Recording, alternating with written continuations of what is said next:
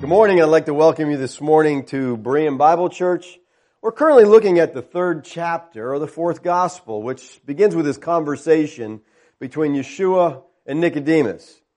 Now, if you read it in John chapter 3, you can read this conversation in a couple minutes. But I think it probably lasted for hours into the night as Nicodemus is just questioning Yeshua about trying to understand all that he can. Now remember, Nicodemus was a Pharisee. He's a member of the Sanhedrin, and there are some historical indications that he's one of the three wealthiest people in Jerusalem at that time, which means that he had reached high levels of influence. You know, money, that brings a lot of influence, plus all his standing in the Sanhedrin and a Pharisee and all this stuff. And as a member of the Sanhedrin, the Supreme Court, he was a very elevated Jew. He's at the top of the religious system in Judaism. Now, the Pharisees presented themselves as knowing everything about the law and the sacred scriptures. But had Nicodemus known what the scriptures meant by what they said, he might have been able to grasp what was going on with this teaching that the Lord's telling him about. You need to be born from above, you need to be born of water and the Spirit. Maybe that would have made sense for him, but he knew what they said, but he didn't know what they meant.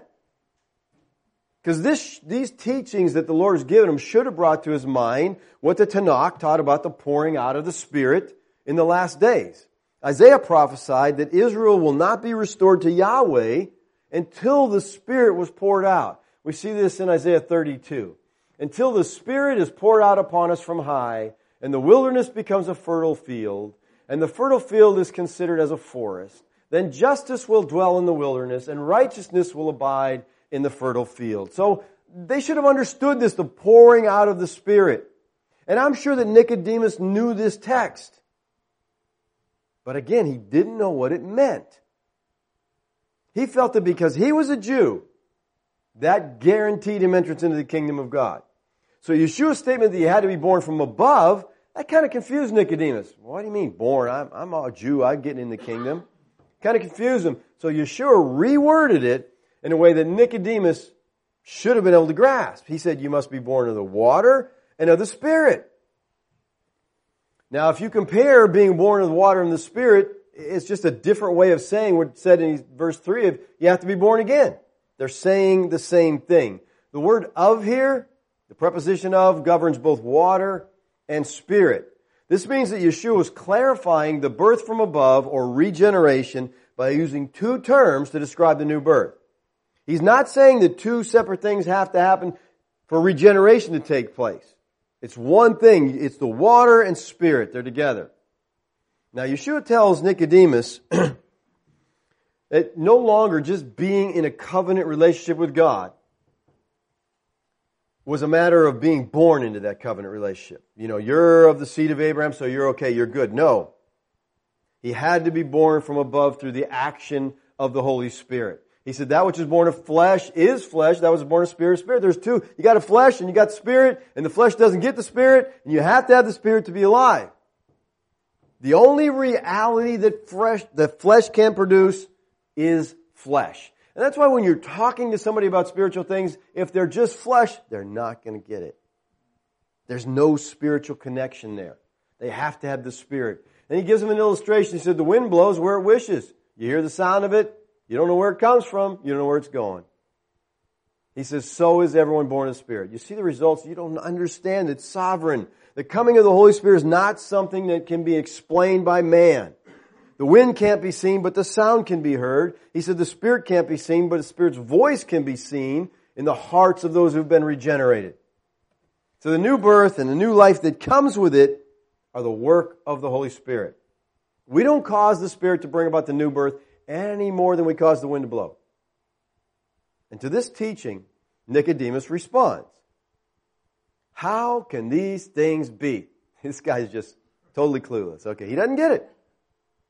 Now, if you examine this text, one thing you'll see is that each of Yeshua's statements to Nicodemus is longer than the previous statement. And each successive remark of Nicodemus gets shorter. The Lord's answers get longer. Nicodemus goes, see, this Pharisee who this great teacher has met the teacher. All right? He is standing before the greatest teacher that ever lived. And Nicodemus is kind of dumbfounded by Yeshua's teaching. He can't grasp how these things can be. He can't grasp it because he's operating only in the flesh. He can't understand, he can't grasp spiritual things. He can't get the supernatural. Now Nicodemus had for years taught the condition of entrance into the kingdom of God, or being born a Jew, was obedience to the law, following the teachings of the Scripture.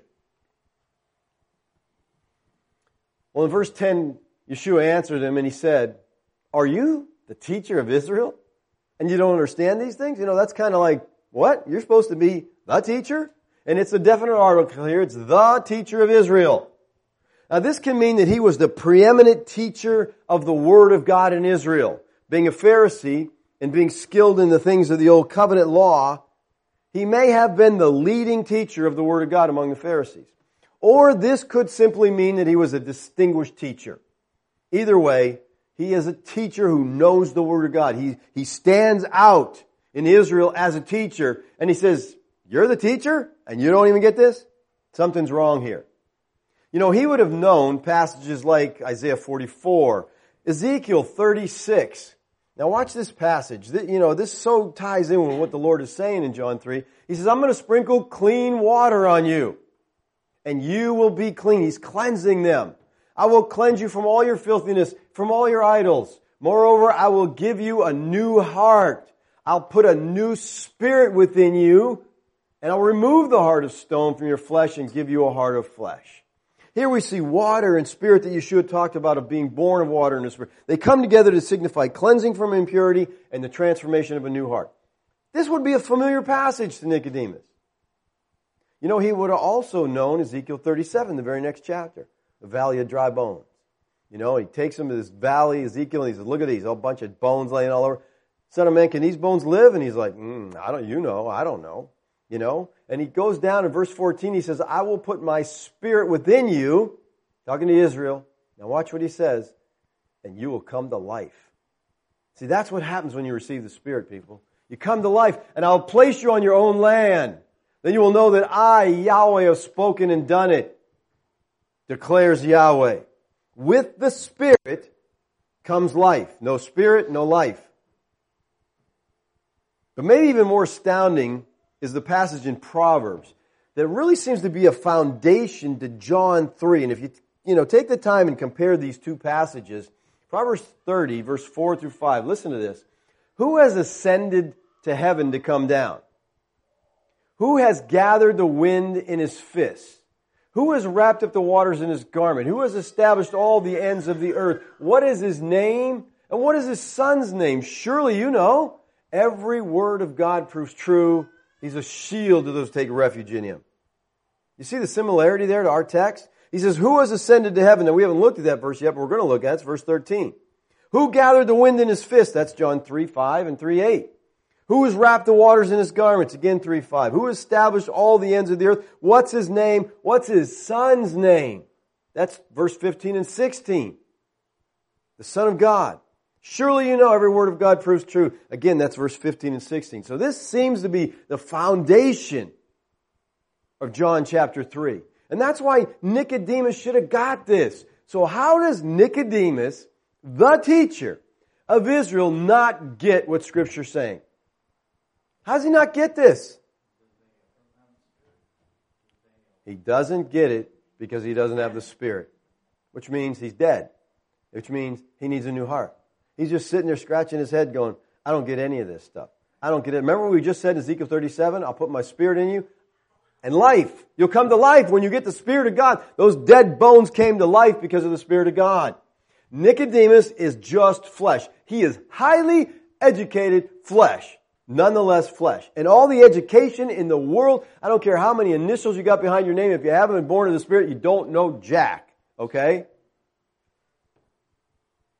He can't understand spiritual things. You can look at the words, you can understand the words, but you just don't get it. Look what Paul said in 1 Corinthians 2:14. This is a key verse, people. Paul just says the natural man doesn't accept the things of the Spirit. The word natural man, there's sukakos. It means the man without the Spirit. That's what he's saying. The man without the Spirit, the man who's just flesh, He doesn't get it. Why? Because they're foolishness to him. You were there at one time, right? Before you became saved, someone told you about the Word of God, and you're like, that just sounds foolish.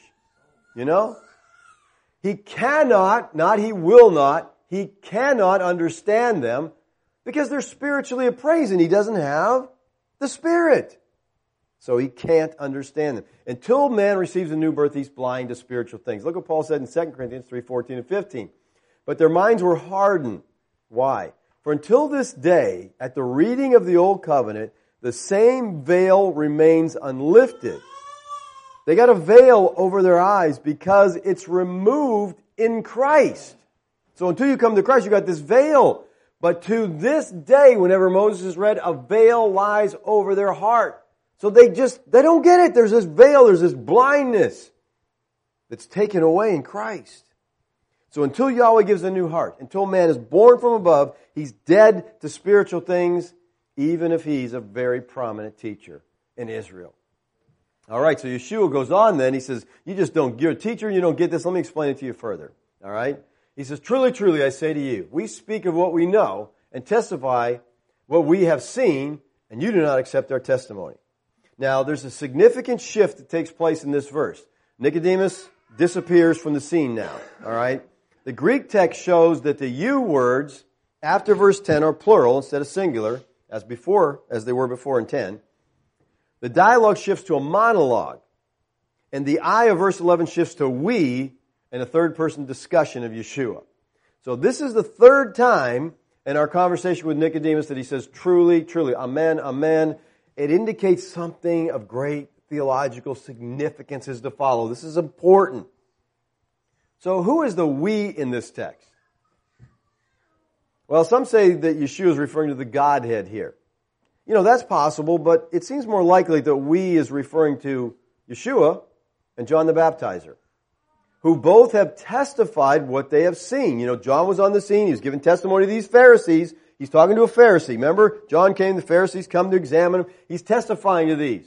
We have seen, you do not accept our testimony, because when they came to John, they wouldn't accept what John had to say. They wouldn't receive the baptism. We see that in Luke 7:30.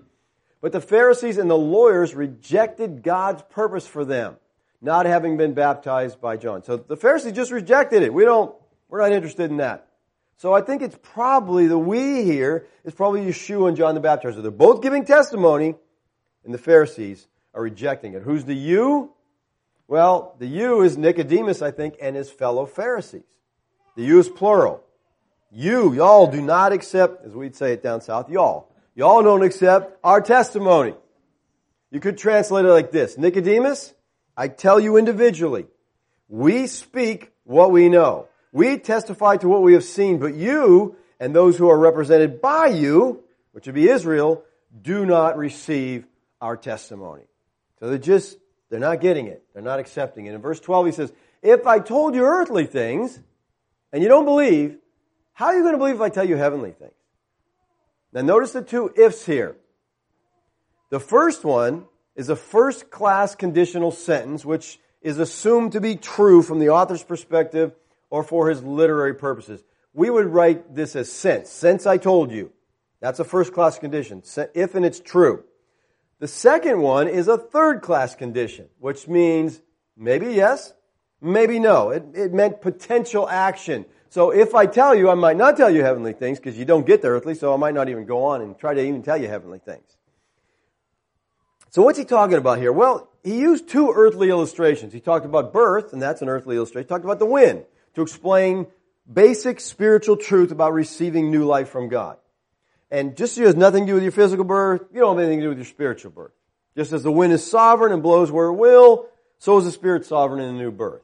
These are earthly things. Now, if Nicodemus couldn't understand these simple illustrations, how would he ever be able to understand if Yeshua talked to him on deeper levels? Maybe about the Godhead, maybe about the incarnation or substitution, his substitutionary death for sinners. He couldn't get any of that. Yeshua has in effect that entrance into the kingdom depends absolutely on a new birth. If Nicodemus stumbles over this elementary point of entry, what's the use of going on to explain anymore? You didn't get the earthly things. I can't go any further, Nicodemus. That's, you're not getting it. And then in verse 13, he says this, no one has ascended into heaven but he who descended from heaven, the Son of Man. Now, this is a verse used quite often by preterists to prove that no one went to heaven prior to AD 70. But they used it out of context, because that's not what this verse is talking about. And I'm talking about myself here. I've used this verse too. That's a problem with, people call me, what do you think of this? And I'm like, haven't taught on that passage yet, got no opinion. Okay? Because it doesn't do me any good to give an opinion, because until you put it in the context of the rest of the verses and get it that way, you're not getting what it's saying here. So preterists and I've just jerked this verse out of context. Nobody's ever gone to heaven. See what it says? That's what it says, right? But if you look at it in context, you can see that's not what it's talking about at all. These verses are talking about the knowledge of God.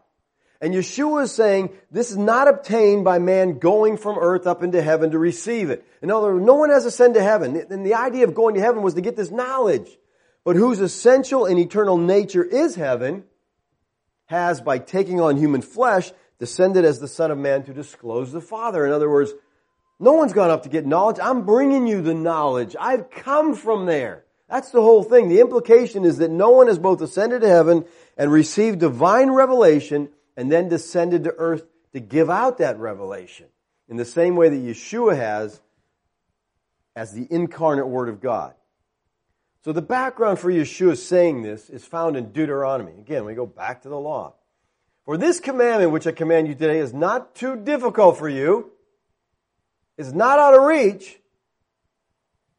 It's not in heaven that you should say, who will go up to heaven for us and get it? Who will make us hear it that we may observe? See, the context is talking about you go up to heaven to receive divine truth, receive knowledge, and then bring this knowledge back. No one needs to do this because Yahweh revealed Himself through His prophets and through His Son. He is saying no one has ascended into heaven and returned, so no one is qualified to speak of them but He who came down from heaven. That's what He's talking about. All right? Not, no one's ever gone to heaven. No one's gone to heaven. No one from earth has ever gone up there and come back again to bring us information. That's basically what He's saying here. This does not mean that no one has ever gone to heaven. That's not what it's saying at all. Now, as a general rule, believers didn't go to heaven before the resurrection in AD 70. But Yahweh made some exceptions. There's some people that did go to heaven. Some of the martyrs, about Elisha, there's been exceptions. Elijah, he was an exception. Noah, was it Noah? No, it wasn't Noah. Enoch. Enoch walked with God, and guess what? He was not. Where'd he go? People say he didn't go to heaven. Really? So let me get this straight. He walked with God, and he was in fellowship with God, and God took him and put him somewhere away from Him. Does that make sense to you? Oh, I'm having such a great time of fellowship with Enoch, I'm going to get rid of him. Go hide him somewhere. No, He just brought him into His fellowship. You say, God can't do that because John 3:13 says, no, it doesn't say that, all right? That's what you got to get. It's not a violation of that at all. As a general rule, people didn't go. But again, Yahweh's having fellowship with Enoch. He said, man, this is sweet. Just come on. Let's come on. Let's get rid of this interference of the flesh and just come be with me. Cool. Hall Harris says this about this text. He says, note, however, the lexical similarities with 151. And he said to him, truly, truly, I say to you, you will see the heavens open and the angels of God ascending and descending. And remember, he's talking about someone coming from heaven. And here we have angels coming from heaven. In both texts, we have ascending, descending, and the Son of Man.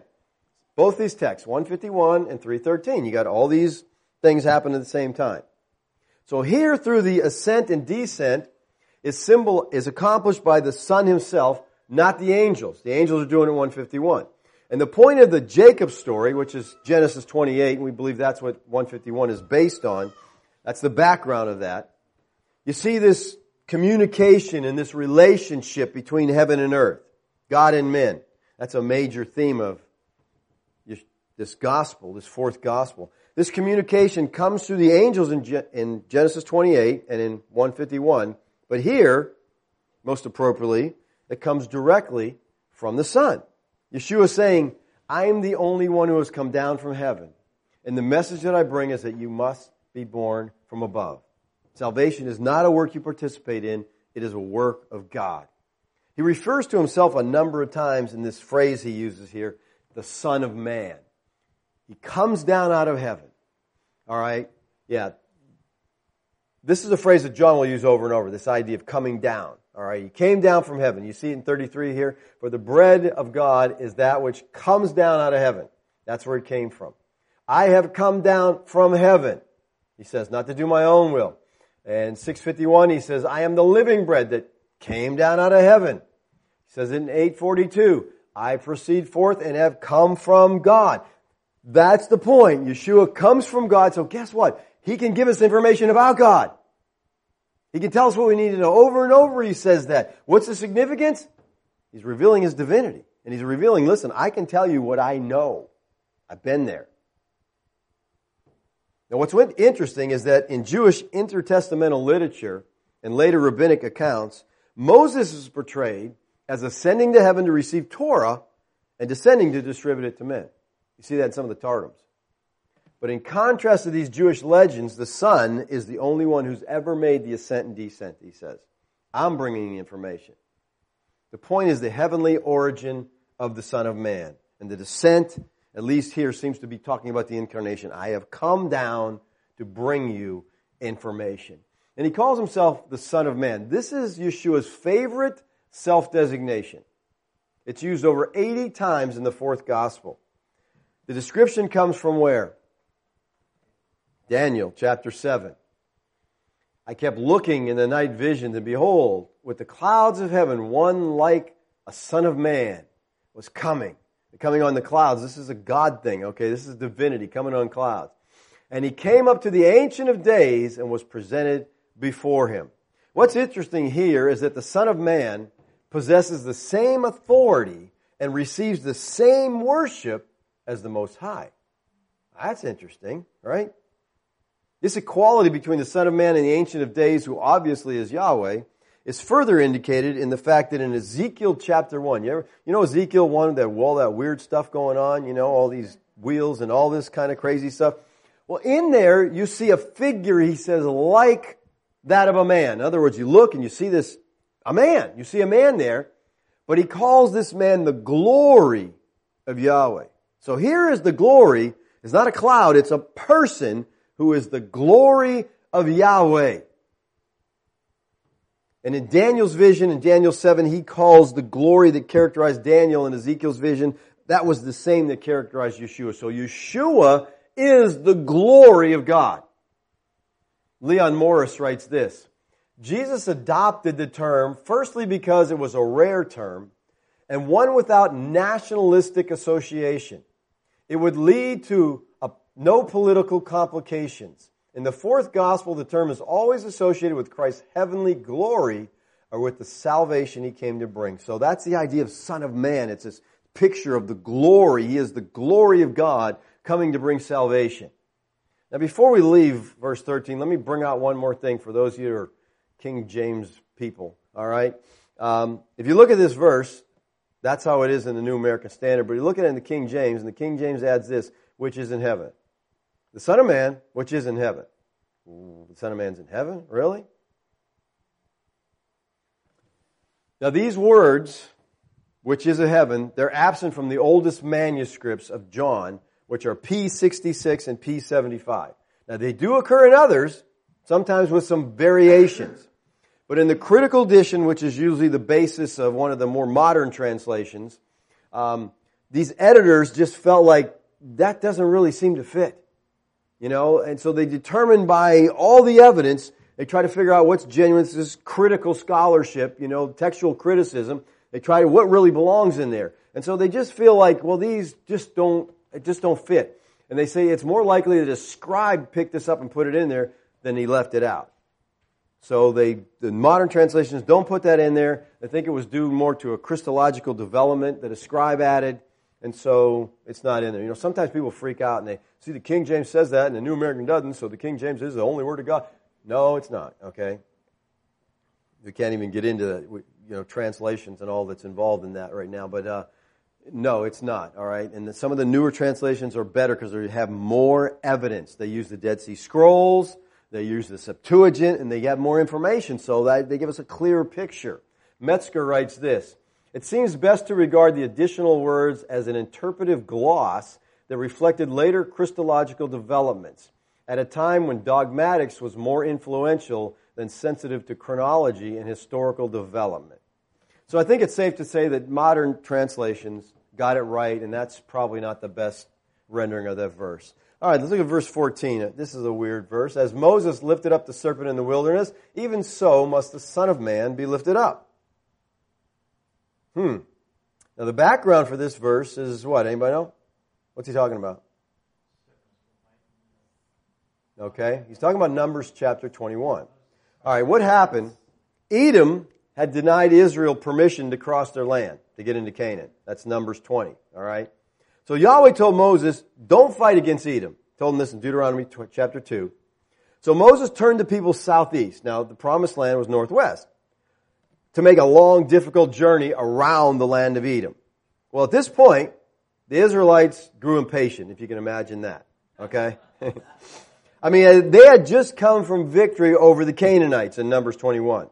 So why couldn't they just march through Edom? We'll kill them all if they don't like it. If they don't want us going through the land, we'll just wipe them out, all right?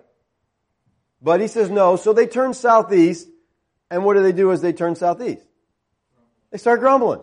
They start being their, typical Israelite selves, and they grumble against God. That's where we pick the text up. The people spoke against God and Moses. Do you really want to speak against God? I mean, especially if you're an Israelite, how much have you already seen happen?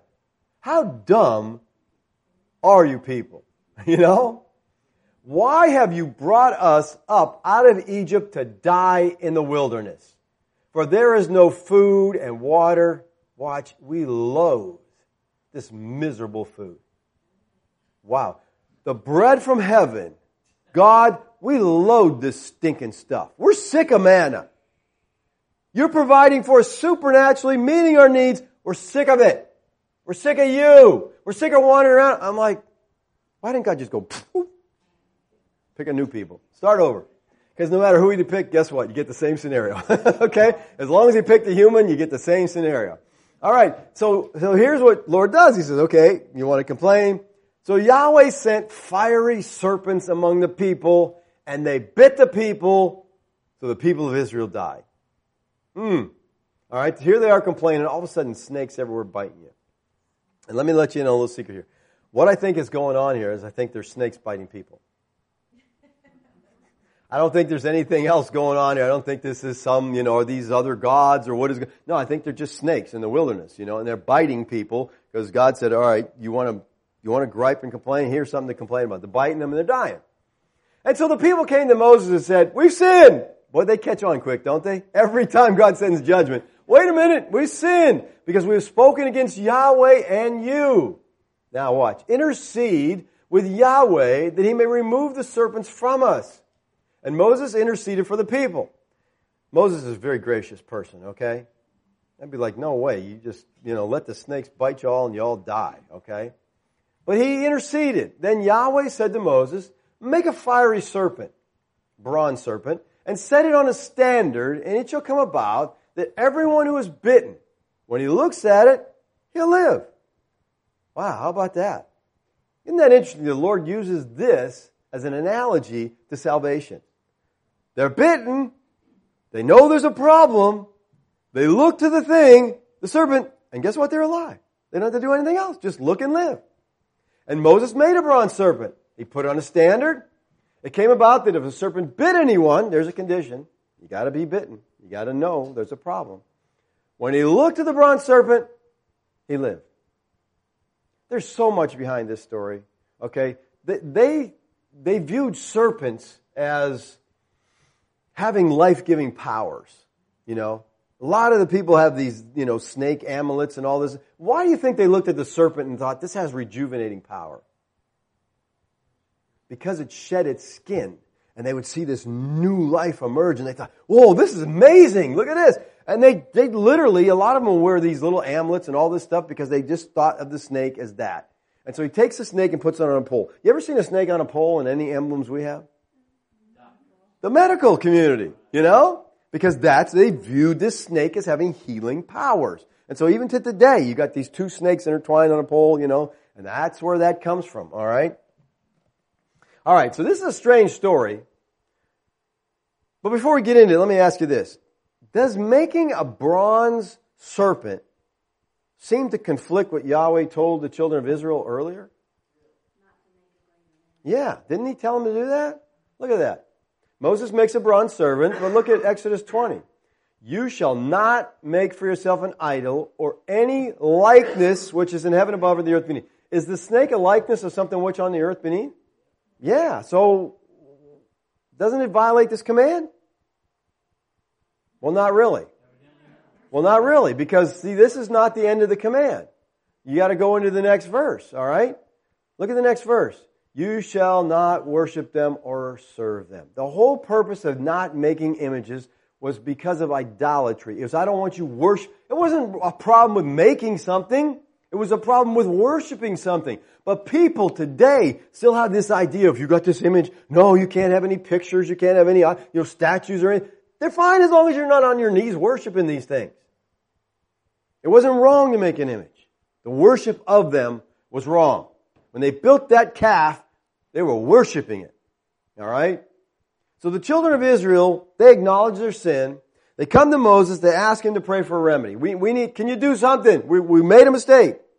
People are dying. And so they're desperate. They need a relief. So God tells Moses, make this bronze serpent, put it on a pole. Everyone in Israel had been bitten would live. They just look at the serpent. So what's the purpose, or what's the significance of a serpent on a pole? And how does this relate to Yeshua? Well, S.L. Johnson says this. And the serpent suggests the activity of the serpent, Satan, in the Garden of Eden. In fact, the term brass is nekasheth, which is very closely related to nakash, the Hebrew word for serpent. Well, that's true. Those things are related. So Yeshua is saying, let me give you an analogy. I'm kind of like Satan on a pole.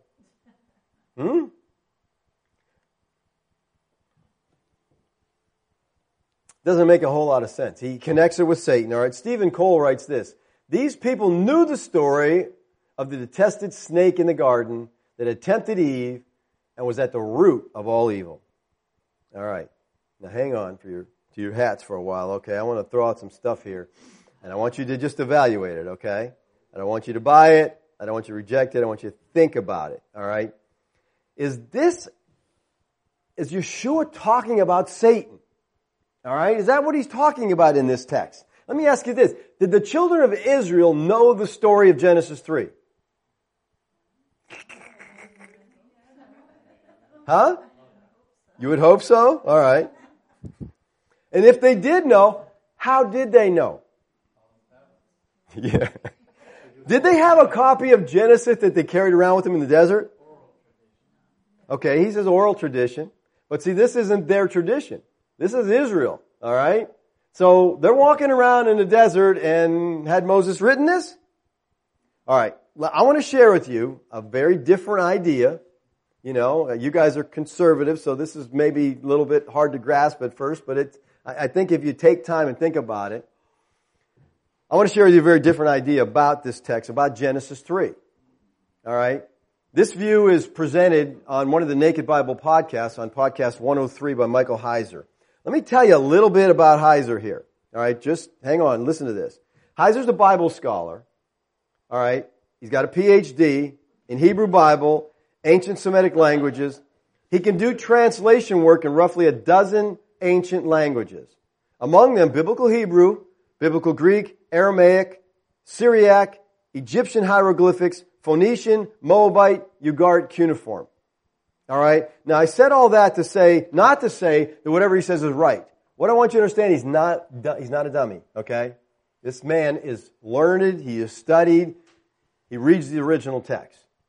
Now, Heiser says this. He says, I think there's a very good chance that none of the Israelites had ever heard of the serpent story in the Garden of Eden when this is happening in real time.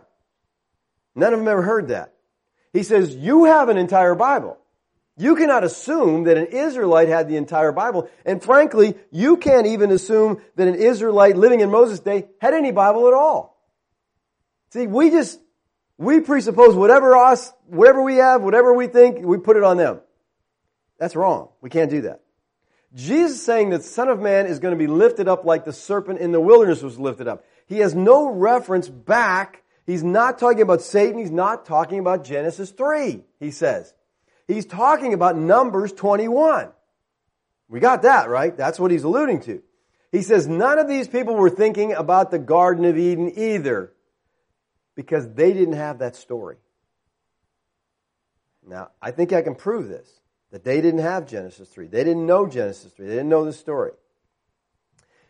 He goes on to say this. He says, you're the sort of person with a high view of Scripture. And that's all of us, okay? He says you basically have two options. Now, he eliminates the JEPD option. You know, there's some people that the option of JEPD, the Torah is just written by all these different people, and it gets kind of crazy. He rejects that view. But he says you have two options. One of the view is that Moses wrote Genesis 3. Okay, you accept that out of the gate, he says.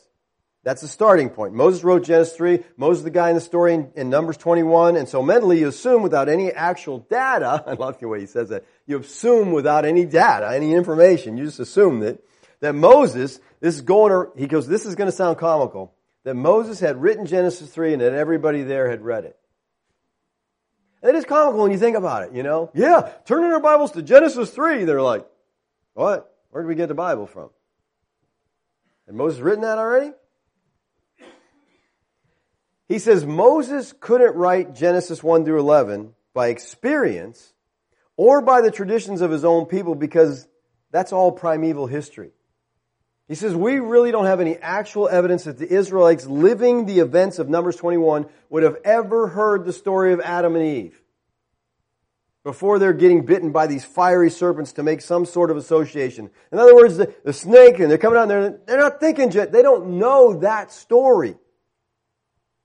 He says an association we make because we read Genesis 3 before we read Numbers 21, and these sort of things kind of glom together in our heads. Oh yeah, I know what's happening here because I read Genesis 3. They're not doing that. All right, now, so that's the first view. Moses wrote Genesis 3. Here's the second view. Hang on. The second view, other than Moses wrote Genesis 3, is, surprise, surprise, Moses didn't write Genesis 3. That's the other view. I think you can get that, right? And Heiser says this, I actually think this one makes more sense. He says, this is my preference. And that's this view, he says. And I've expressed it before on the podcast, but the view is that Genesis 1 to 11 was written later than Moses' lifetime. He says, I personally think Genesis 1 through 11 was written during the exile in Babylon. Much later time. Now you first hear that and you're like, what? That sounds crazy. I mean, we all know Moses wrote Genesis, right? Did he write every bit of it? Now he goes on to he's going to try to demonstrate this. You know, he doesn't just believe this because he's out there in La La Land. There's good, strong evidence for this, all right? He says, since A, there are many specific texts, philologically, that's linguistic kind of stuff, philological connections, very specific connections to Babylon or Mesopotamian literature in general in these 11 chapters. So if you understand the text and you're reading these 11 chapters, you see this Mesopotamian influence all through there. And you're like, well, that's interesting. He says, secondarily, B, my other reason for thinking it was written during the exile is that there are very few specific Egyptian connections in Genesis 1 through 11, which you would sort of expect if it was composed in the immediate Mosaic era. See, instead of Genesis 1 through 11 taking shots at the Mesopotamian gods and the Babylonian stories, you would expect it to take shots at the gods of Egypt because they just left Egypt. God's picking on them and beat them up, and then we had the Exodus. But he says, and here we are at Sinai and that kind of thing, but you don't get that.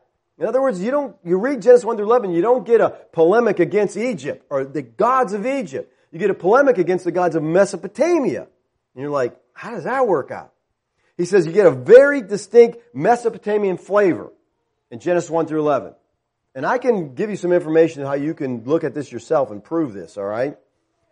And so that's where the Israelites are in exile. They're in Babylon. And a lot of material in Genesis 1 through 11 is specifically dissing Babylonian religion, Babylonian deities, all that sort of stuff. This is what I think a lot of people don't get. A lot of the stuff we see in the Scripture is associated with other gods and other cultures, and Yahweh is literally dissing them, literally joking, making fun of them, saying, no, it's not them at all. It's Yahweh that does this. Isaiah 19, Isaiah is the cloud rider. He comes in riding the cloud. That was Baal's description. But he said, no, Baal's not the cloud rider. Yahweh is the cloud rider. And this is all through there, but we have to understand that culture to get some of this flavor. He says, so that's why I think it makes more sense to have Genesis 1 through 11 written later than the Mosaic era. Now listen to what he says. Written by someone else in the believing community that God chose to write that. Chose to, in my view, actually choose to append it to the material that begins with the family history of Israel, Genesis 12 on. So he's saying, see, Abraham or Moses would have known that family history from 12 on, but maybe not this other stuff, so God appended this later. Now listen, he has a very high view of Scripture. And so to say that Moses didn't write that doesn't mean, that's going against inspiration. No, God inspired someone to write that. He just doesn't think it was Moses, and because it just doesn't fit. And see, many people, many scholars who aren't Christian use this to attack the Bible. Because they say, you say that, Moses wrote all this. Moses couldn't have written this. There's a lot of others, after his death, he's got stuff. Did he write that after he died? How's that work out? He says this, back to Heiser. Genesis 1, there are specific points of contact with Enuma Elish. Y'all know what that is, right? Enuma Elish? You never read Enuma Elish? Okay, well, something you need to do, all right? Enuma Elish is the story of the elevation of Marduk's supremacy. All right, this is a Mesopotamia creation story. All right? And you got Enuma Elish. What it means? It means from on high. That's the opening words of this myth, okay? It starts with from on high, so that's translated Enuma Elish. And it's a story of their gods. It's a creation story. So you got these different gods, and these gods are, got two to start with, and they procreate, and so they're having other gods. And then you got the two major gods are Apsu and Tiamat. Tiamat's the female, Apsu's the male. Apsu gets killed, all right? And so Tiamat's really mad because these other gods kill Apsu, so she puts together this big thing. We're going to kill all these gods. So these gods are frightened. What are we going to do? And so they elect Marduk. You're probably familiar with him. He's in the Bible, okay? They elect Marduk, and they say, Marduk, if you will go and you will fight Tiamat, and if you will defeat Tiamat, we'll make you the supreme god. You can be head daddy rabbit around here, okay? You can be in charge of everything. So he says, well, at great peril to his life, he says, okay, I'll go and I'll fight with Tiamat. So Marduk goes to fight Tiamat. And this vicious battle ensues, and he finally beats her. And when he beats her, he cuts her in half down the middle, and he takes one half and he puts it up and he creates the heavens. And he takes the other half and he smashes it down and he creates the earth.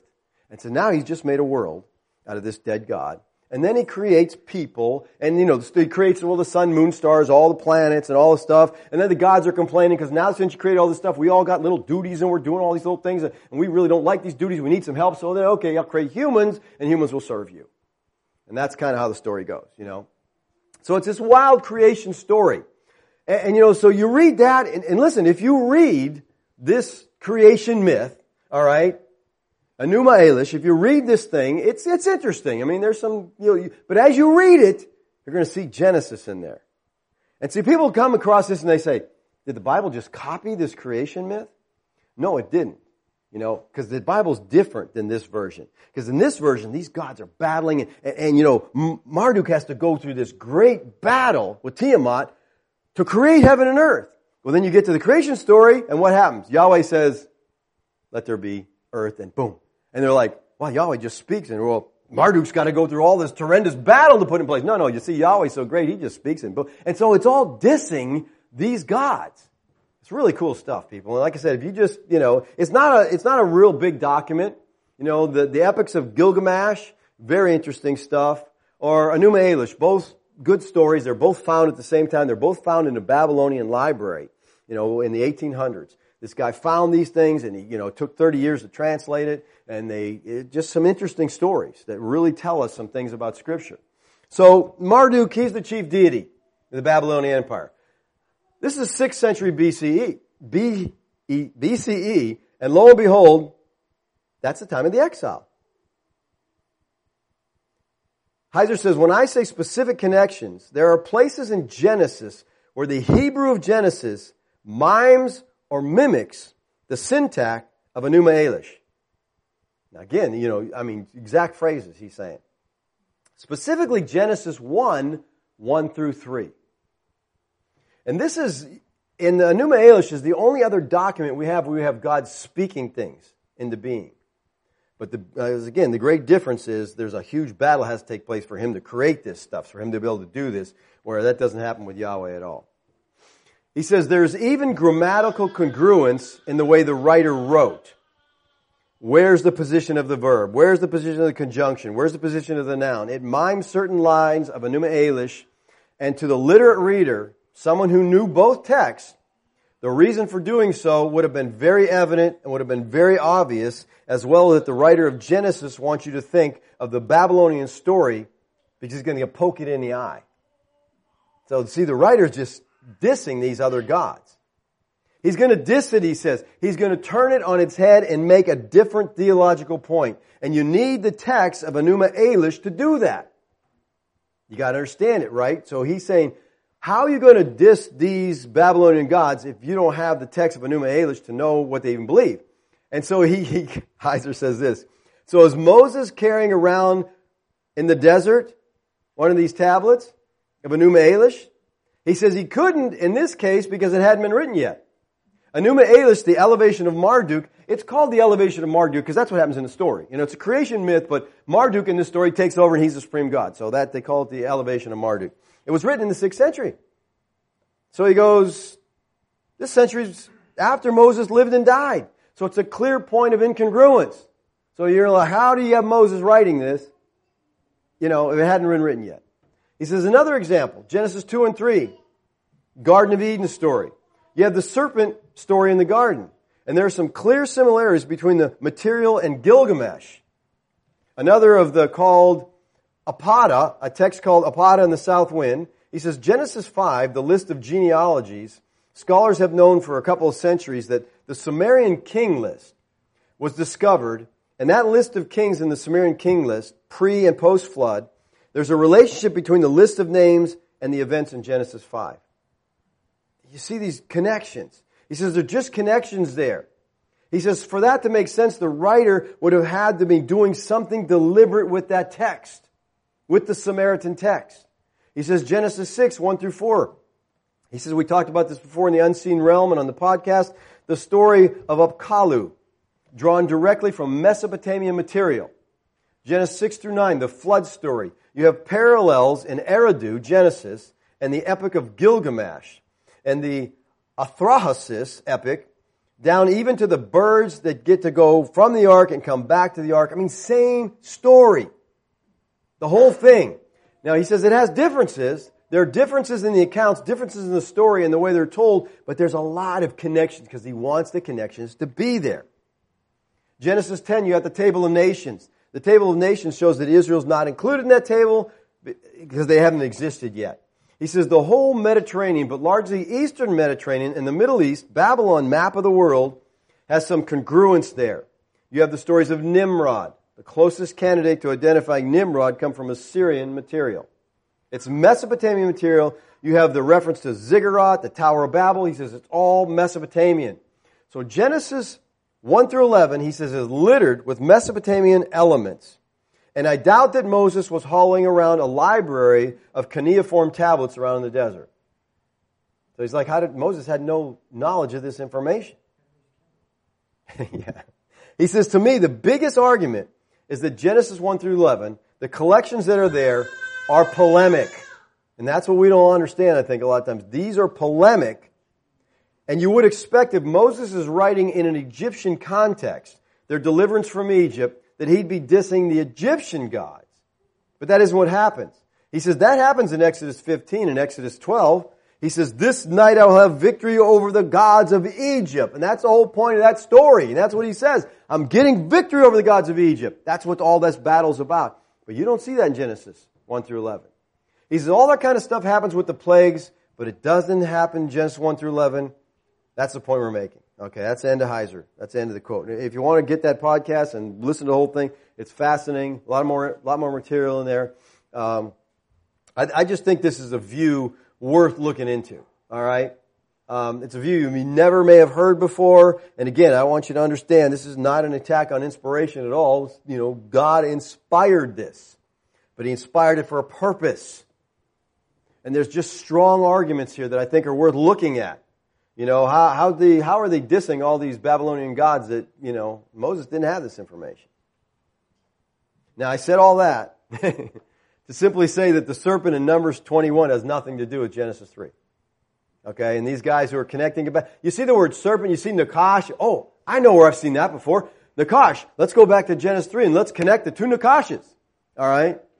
I remember we did a study on Satan a while back, and I said Nakash is a triple entendre. All right, it can mean different things. It can mean shining. It can mean serpent. It can mean just a snake. You know, it has these different meanings. Well, I think in Numbers 21, it's a snake. It's just a snake. They were in the desert. There's snakes in the desert. These snakes are biting people. And it says, you know, the fiery bite. Why does it burn? You get bit by a snake, the poison, there's a burn. All right, so the people are suffering and they're dying and they say, we need some help. All right? So in our text in John 3:14 here, Yeshua is comparing himself to the image of the bronze serpent that God had Moses construct and raise above the heads of the people. The story of the bronze serpent foreshadows is an analogy of salvation which God provided through the Son of Man. That's the connection. You know, and if you're going to connect this somehow to Satan, you're going to get all messed up. How in the world does Satan have anything to do with this? God had graciously provided continuing physical life to the persistently sinning Israelites. It should not, therefore, be hard to understand, shouldn't be hard for Nicodemus to believe, that He would graciously provide new spiritual life for sinful humanity. The bronze serpent in the wilderness was the salvation, the deliverance of those who believe. Now, if you know, Moses says, all you got to do is look to the serpent. You're like, that's nonsense. I don't believe that. I'm not going to look. And you're getting sicker, you know, and your leg's rotting off and you're dying. And I don't believe this nonsense. I'm not going to look. If you don't believe, guess what? You're going to die in your sin. Because you just don't believe. But those who are bitten and say, hey, Moses said, look over there. I'm looking. They're looking in faith. They're believing what Moses told them. And guess what? Boom. Wow, that was pretty cool. That was simple enough, wasn't it? He's comparing himself with the serpent. He's teaching that whoever trusted him the way they trusted that look will have eternal life. He says, even so must the Son of Man be lifted up. This is Yeshua's earliest recorded prediction of his death. It's an allusion to death by crucifixion. He uses it in 8:21, 12:32, and 12:34.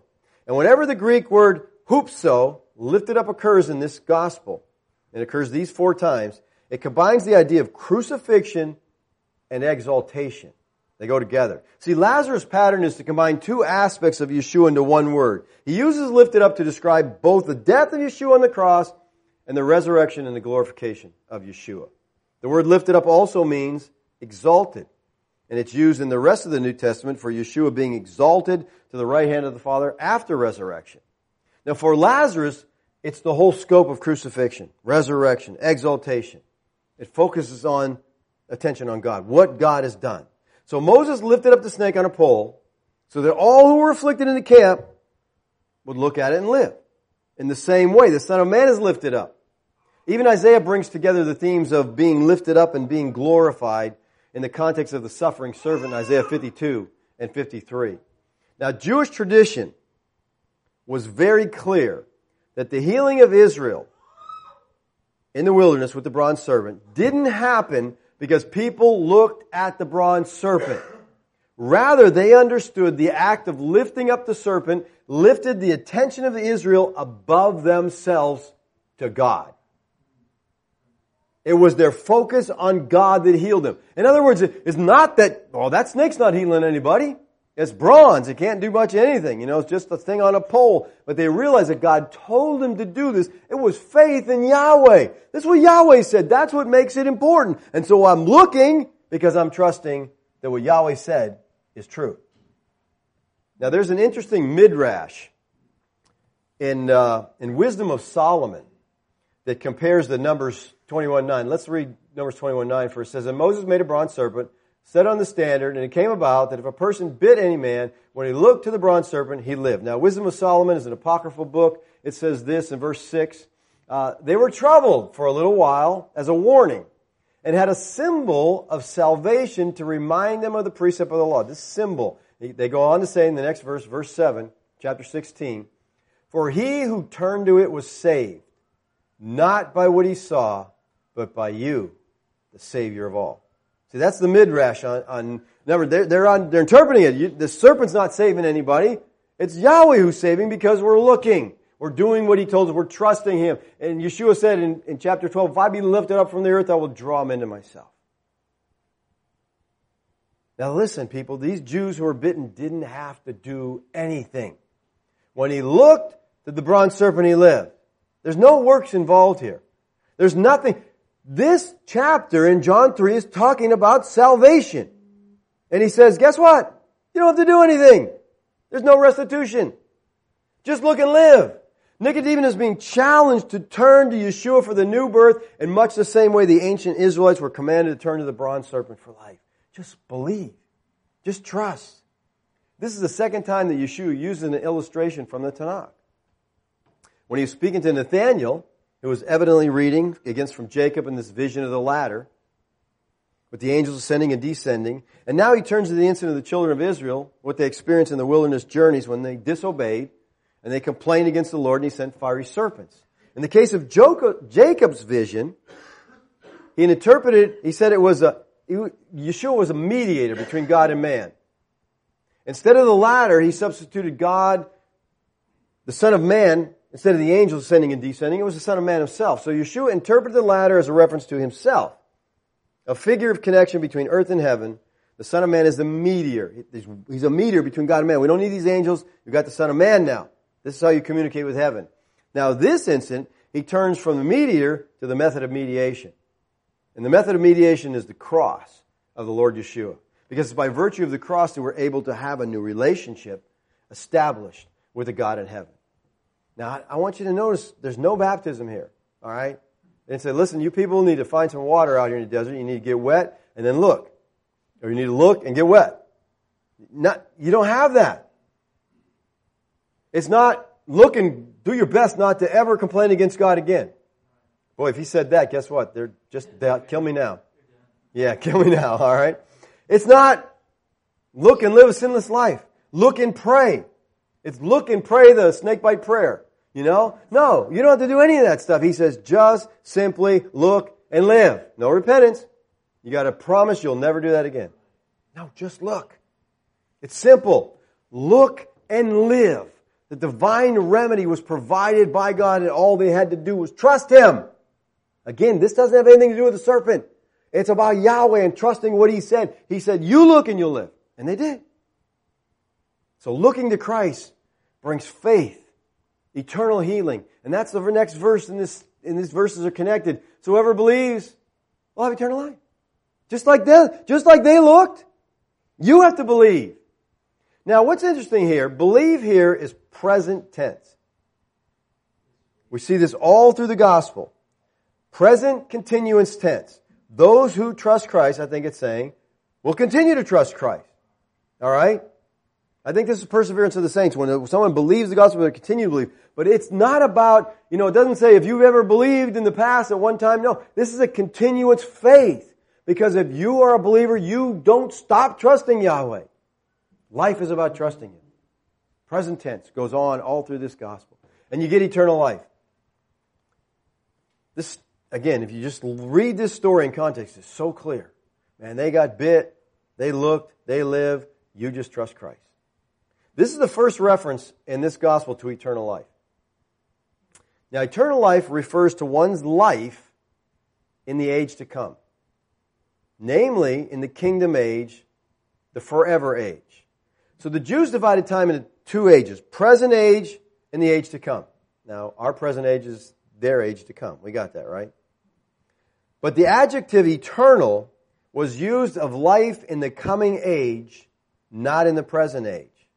The word eternal was used to describe the messianic age, the age of the Spirit, the kingdom of God. So when they talk about eternal life, they're talking about this new age, this kingdom. But since the age to come was thought of as never coming to an end, the adjective came to mean everlasting or eternal. You see, that's not, you look at Ionos, it doesn't mean, going on forever, but that's how it came to me because it referred to that age. And that age was an eternal age. There was no end to that age. Guess what? There's no last days to this age we're living in. Okay? Because it's an eternal age. Eternal life is a life that doesn't cease. It's eternal. I think you got that, right? These two verses, 14 and 50, says, watch, the comparison. As Moses lifted up the serpent in the wilderness, even so, here's the other side of the comparison, so must the Son of Man be lifted up, that whosoever believes, they had to look in faith though, and you have to look in faith, will in Him have eternal life. In verses 14 and 15, Yeshua really answers Nicodemus' question from verse 9. Nicodemus says, how can these things be? How can this happen? How can it be? Well, a person's regeneration by the Holy Spirit, which enables him to enter the kingdom of God, came about only through the crucifixion, resurrection, and ascension of the Son of Man. He's saying, this is how it is. I've provided all that is needed. I give life. That's how it can be. It's not anything you could ever accomplish on yourself. And so you're looking at this and you're dumbfounded saying, I just don't understand this happening. Someone else did it for you. It's all been provided. It's all there. And all a person has to do is look and live. Just trust Him. That's the call. There's nothing else, people. And today, in our age, people are adding everything to the gospel. And the sad thing is I think you have a lot of Christians running around today that don't even think they're Christians. And if you're a Christian and you don't think you're a Christian, what's your motivation to live a righteous, holy life? You feel God hasn't accepted you because you're not doing all the things that other people tell you got to do to be a Christian. Well, listen. Again, we've talked about this over and over. Acts 15. So many different places. Salvation is simply believing the gospel. Don't add anything to that. Don't let anybody add anything to that. Okay? Because it's a work of God. And just like those people in the Israelite desert walking around on their deathbed because they've been bit and they think life is over, I'm going to die. Well, I have an option. I'll look and live. That's what we're called to do. Let's pray. Father, we thank you this morning for your word. Lord, what a great illustration. What a beautiful story, Father, about your love for us. That you provided everything. You lifted your Son up. You put Him to death. You exalted Him to pay for our sin debt. And we're wandering around here snake bit by sin, and all we have to do is look to you. Thank you, Father, for providing everything we needed.